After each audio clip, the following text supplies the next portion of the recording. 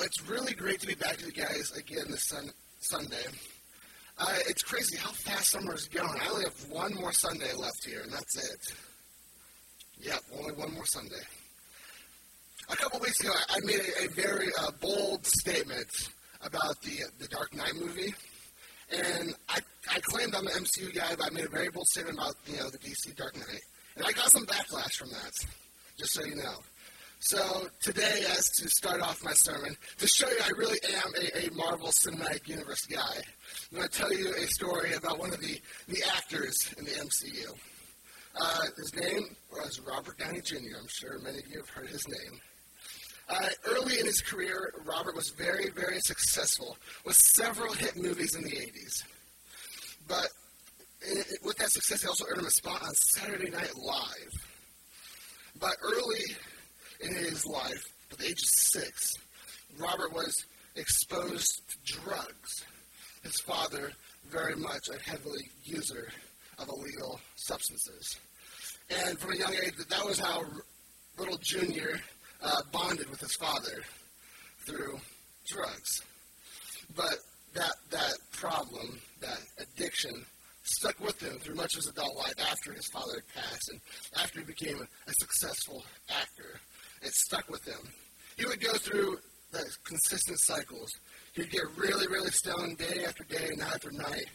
Then briefly change just long enough to act in a very successful movie, and then he'd go back to getting stoned again.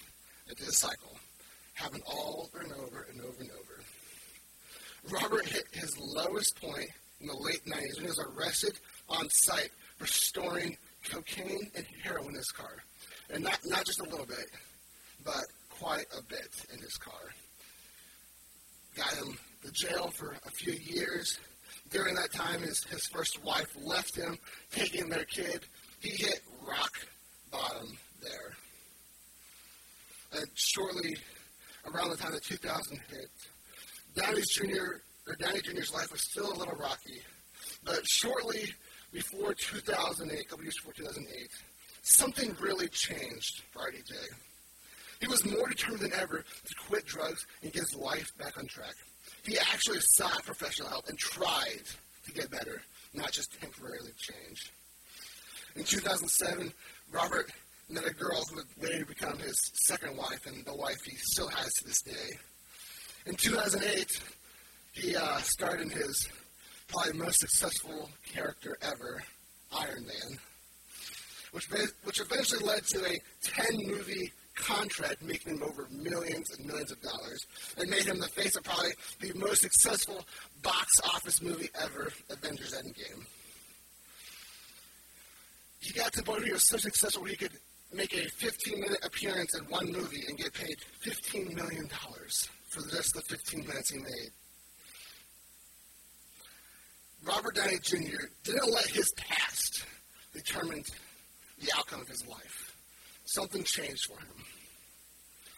Today we are starting a brand new sermon series, and we're going to learn about Saul and how his life changed from the persecutor Pharisee to God's chosen instrument to bring the word of God to the Gentiles. Over the next few weeks, we're going to look into the transformation from Saul to Paul. Today, we're going to be in Acts 9, 1 through 19. This is where we really see Saul's story really take off. Acts 9, 1 through 19. You guys want to turn there? I'm going to retell this story for you guys. Saul, not long ago from this passage here, was the leader in the stoning of Stephen. And now he got his taste for Christian persecution. He was hooked on it. He was now uttering merciless threats against the Christians. He was passionate about his beliefs as a Pharisee and of the Jews. There was going to be nothing in his way to stop him. The church was scattering from Jerusalem because of the persecution that started with Saul. Now Saul went to the high priest and requested an executive order letter that was addressed to the synagogues in Damascus, insisting they aid Saul in all of his ways to bring in and persecute the rebels of this new way.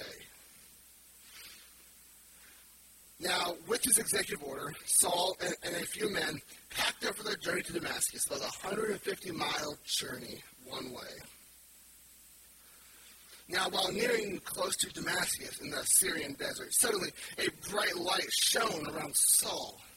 It must have been a really bright light since they were in the desert, which is already a pretty bright place as it is. But a bright light shone upon Saul.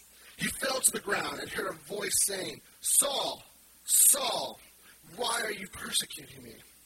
"Who are you, Lord?" he replies. "I am Jesus, the one you are persecuting. Now get up and go into the city, and you will be told what you must do." The men with Saul were scared, and these guys were probably not small, frail associates of Saul. No, these guys were probably some big, hired bruisers to do Saul's dirty work for him in Damascus. These are not small dudes, and yet they were scared out of their minds. When Saul got up from the ground, he opened his eyes, but he saw nothing. Nada. Not a thing. He was blind. His hired companions had to lead him into the city of Damascus by hand. And they found a place to crash, and Saul fasted from food and water for 3 days. Now in the city of Damascus, there was a Christian by the name of Ananias. This is a different Ananias than the one that dropped dead in front of Peter for lying. The Lord called out to him in a vision. Visions appear to be pretty popular in Acts, if you haven't noticed. The Lord told Ananias, "There is a man named Saul from Tarsus that is staying in the house of Judas," and even gave him an address. Saul has a vision of a man named Ananias coming and laying hands on him. So Ananias is already locked into this favor for God. Ananias replies back to God, "Lord, I have heard of this man Saul and all the torture he has put your people through down there in Jerusalem. He also has this executive order to arrest all the Christians here in Damascus." But the Lord chirped back to Ananias, "Go anyways, for Saul is my chosen instrument to take the message to the Gentiles, to kings and to Israelites alike. I will show him how much he must suffer for my name." Apparently that convinced Ananias. So Ananias took the street address, put it in his GPS, and went and visited Saul. When he arrived, Ananias laid his hands upon Saul and said to him, "Brother Saul, Lord Jesus, who has appeared to you on the road, sent me so that you may have your sight back and be filled with the Holy Spirit." In that moment, something like scales fell from Saul's eyes and regained his sight again. And before eating or drinking after his fasting, Saul got up from that place where he was staying, and he was baptized. Then he came back to eat and drink and stayed with the believers in Damascus. Jesus saves. As we begin to analyze this passage in this series about Saul/Paul, we're going to dive deep into this passage of this story about Saul. I want us to paint a very clear picture of who Paul was before Jesus saved him. What we're going to see here is that the Jews and the Christians had very different views of Saul at this point. But Jesus saved Saul all the same and used him to share the word. As we look at Saul's life before Jesus, we're going to see some parallels to our own lives. Everyone needs a little grace. So the first thing I want to do today is look at who is Saul. Let's see who he was before he was the determined persecuting Pharisee. So let's turn to Philippians 3. Philippians 3, 4 through 6 will also be on the screen as well. Philippians 3, 4 through 6 reads like this. "Though I could have confidence in my own effort, if anyone could, indeed, if others have reasons for confidence in their own efforts, I have even more. I was circumcised as I was 8 days year old. I am a pure-blooded citizen of Israel, a member of the tribe of Benjamin, a real Hebrew, if there ever was one. I was a member of the Pharisees who determined the strictest obedience to the Jewish law. I was so zealous that I harshly persecuted the church. And as far as righteousness, I obeyed the law without fault." In the eyes of the Jews, Saul was perfect. This passage is Paul talking about himself later in life as Saul. He said that if anyone had confidence in the flesh, confidence in their own efforts to save them, It was he. He could have done that. He was a perfect Jew, a Hebrew of Hebrews. Acts 22, 3-5 also recounts the words of Paul talking about himself before Jesus. Acts 22, 3-5. Then Paul said, I am a Jew, born in Tarsus, a city in Sicily, and I was brought up and educated here in Jerusalem under Gamaliel. And as his student, I was carefully trained in our Jewish laws and customs.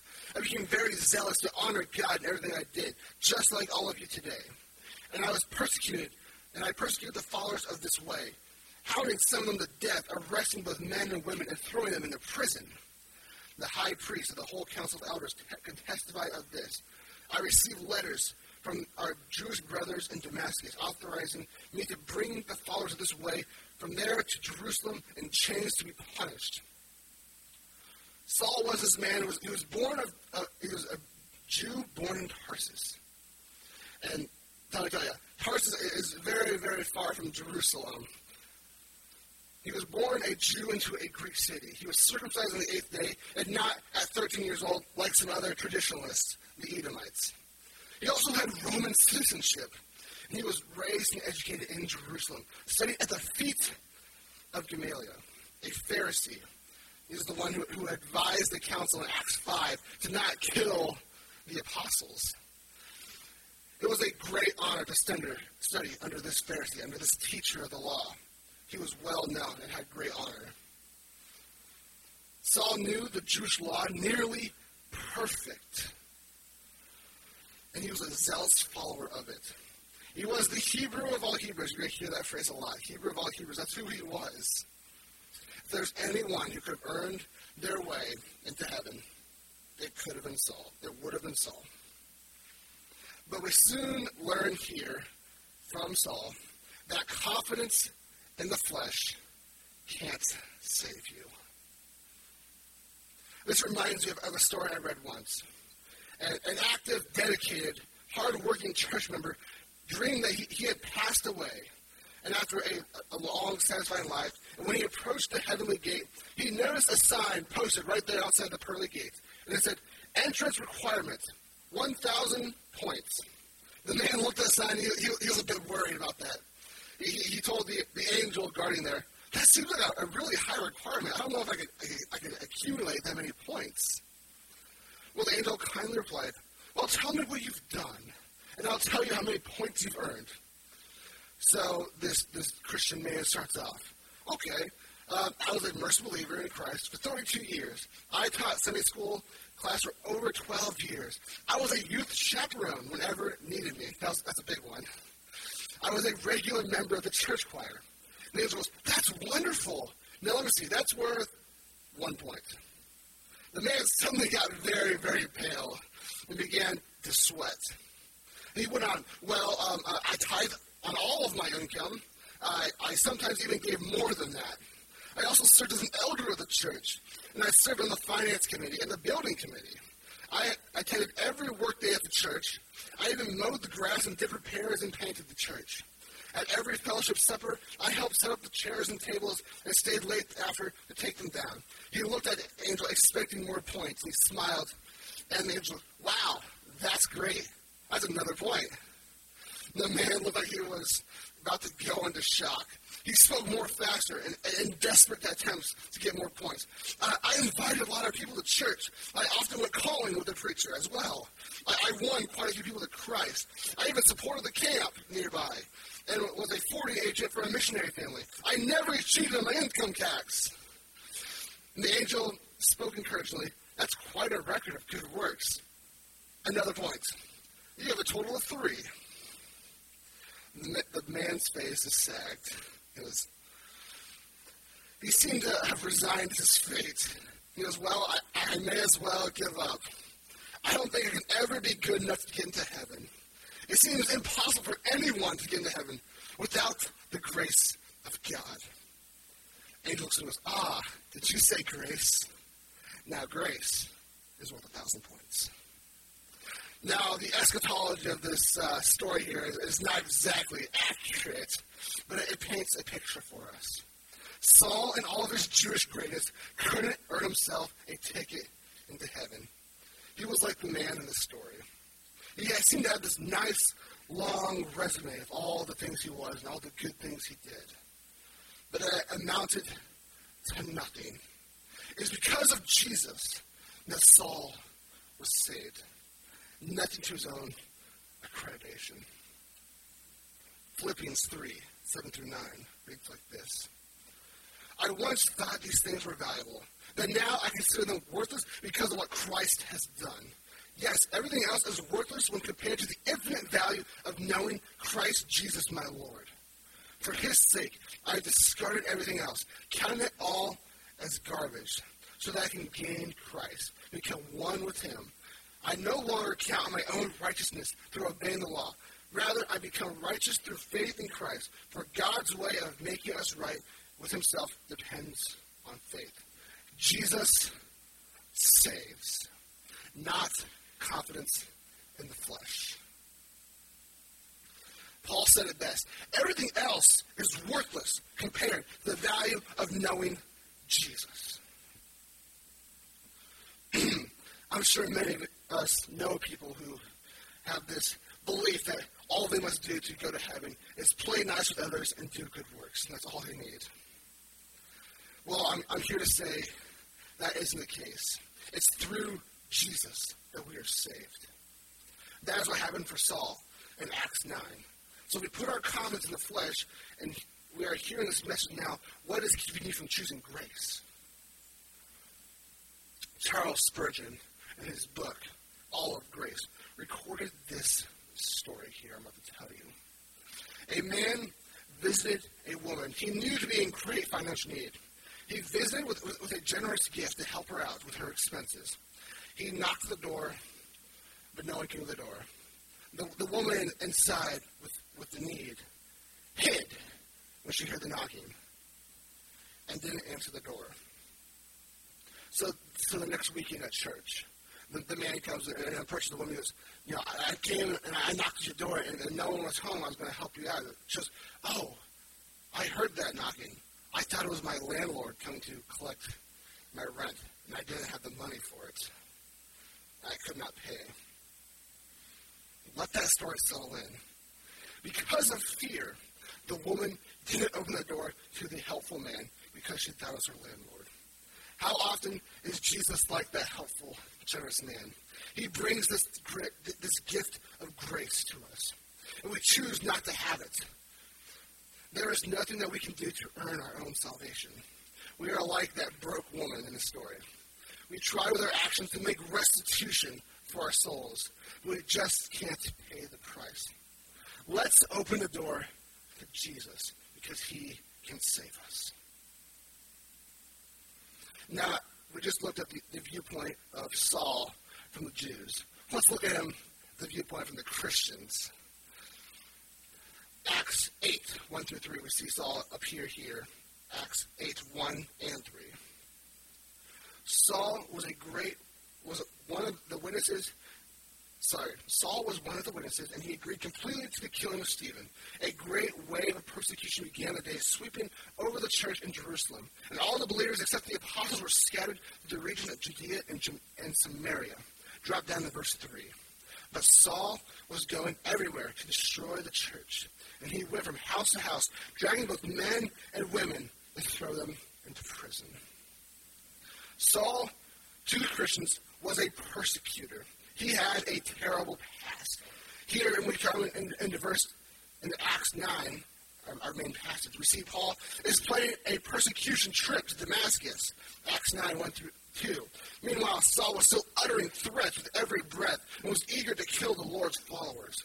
And he went to the high priest and requested letters addressed to the synagogues in Damascus, asking for their cooperation in the arrest of any followers of the way that he found there. He wanted to bring them, both men and women, back to Jerusalem in chains.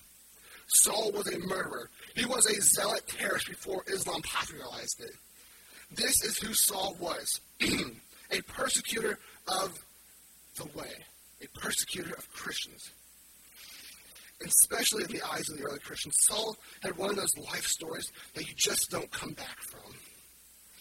kind of like Robert Downey Jr. This is who Saul was, an horrible, evil person, a misguided zealot. How do you come back from that? How do you change your life with that kind of history? I am reminded when I think of this as a story from Max Lucado's book, The Gift of All People. He calls the story in the book Cinderella Grace. He tells the story. And Cinderella's castle at Disneyland was packed with all kinds of kids and parents. It was like this always.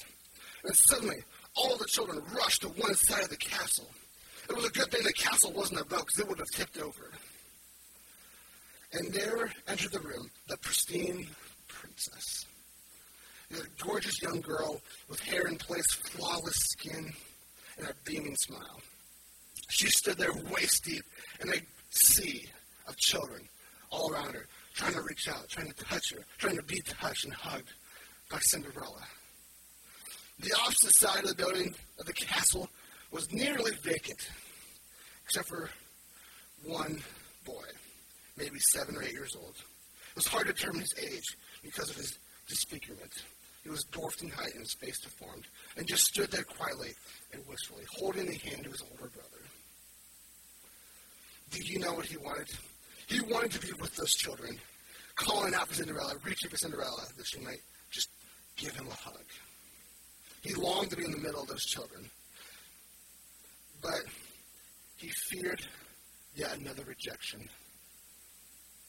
He had a fear of being taunted again, being mocked again. He wished that Cinderella would just come to him. And she did.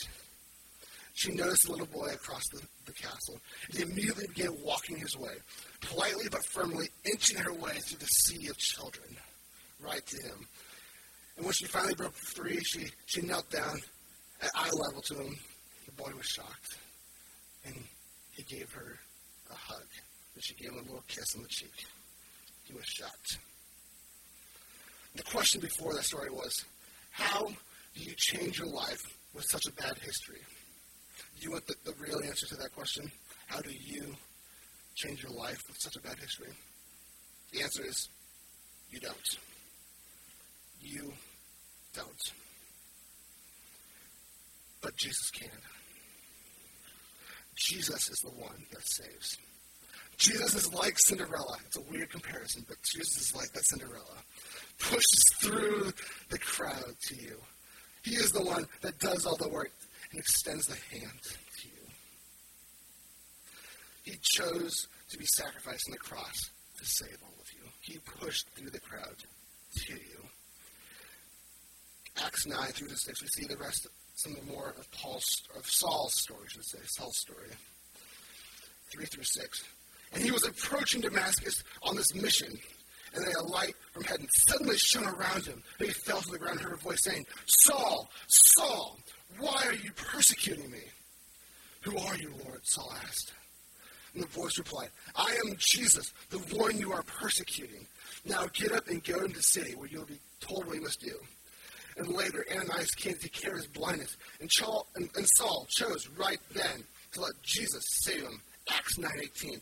Instantly, something like scales fell from his eyes. He regained his sight. And then he got up and was baptized. How do you change your life with a bad history? You don't. But Jesus does. It doesn't matter what your past looks like. It doesn't matter what your bad history is. It doesn't have to discredit you from God's grace. Your past may look similar to Paul or Robert earlier in our story. Your past may look very, very different from theirs. But it doesn't have to hold you back. Stop letting it hold you back. Jesus changed Saul's life. Let him change yours. Today, we look at two very vastly different sides of who Saul is. And it's going to help us with the rest of our series as we grow to learn more and more about this person of Saul. Both views of Saul, the view of the Jews and the view of the Christians, were both Saul. They were both him. He was the critically acclaimed scholar and Pharisee. the one who thought he can earn his way to his eternal reward. But Saul was also the murderous persecutor of the Christians. They were both Saul. But because of Jesus, that's not the same character we read about in the rest of Acts. It's not the same reputation that Saul became Paul and did his life with. As we take this message and look at it in the scope of our own lives, Jesus saves both ends of the spectrum. He can save those who put confidence in their own effort, who puts confidence in their own flesh. He can also save those of us who have that history. He can save everyone in between. There is a quote that I took notice of when I was visiting Auburn Church of Christ. Andy Grimes spoke this quote, and it just stuck with me. He said, "If you think that God can't forgive you, you are giving yourself too much credit. Because Jesus can save everyone." Look at Saul. Saul was not the one you would expect to come back from that kind of story, to come back from that kind of life. But Jesus saved him. And he can save you too. You have to choose to let him change your life. How do you do that? You maybe ask yourself, how do I let Jesus save? How do I let Jesus change my life? 1 Peter 3:18-21 reads this. Christ suffered for all our sins for all time. He never sinned, but he died for sinners to bring you safely home to God. He suffered physical death, but he was raised to life in the Spirit. So he went and preached the spirits in prison. Those who disobeyed God long ago, when God waited patiently while Noah was building his boat, only 8 people who were saved during that terrible flood. And the water is a picture of baptism, which now saves you. Not the removal of dirt from the flesh, but a response from God, a clean conscience that's effective because of the resurrection of Jesus Christ. If you are here today and you don't have that same faith, you have not realized that Jesus can save you despite whatever's going on in your life. He can, because Jesus saves. Let's stand and sing.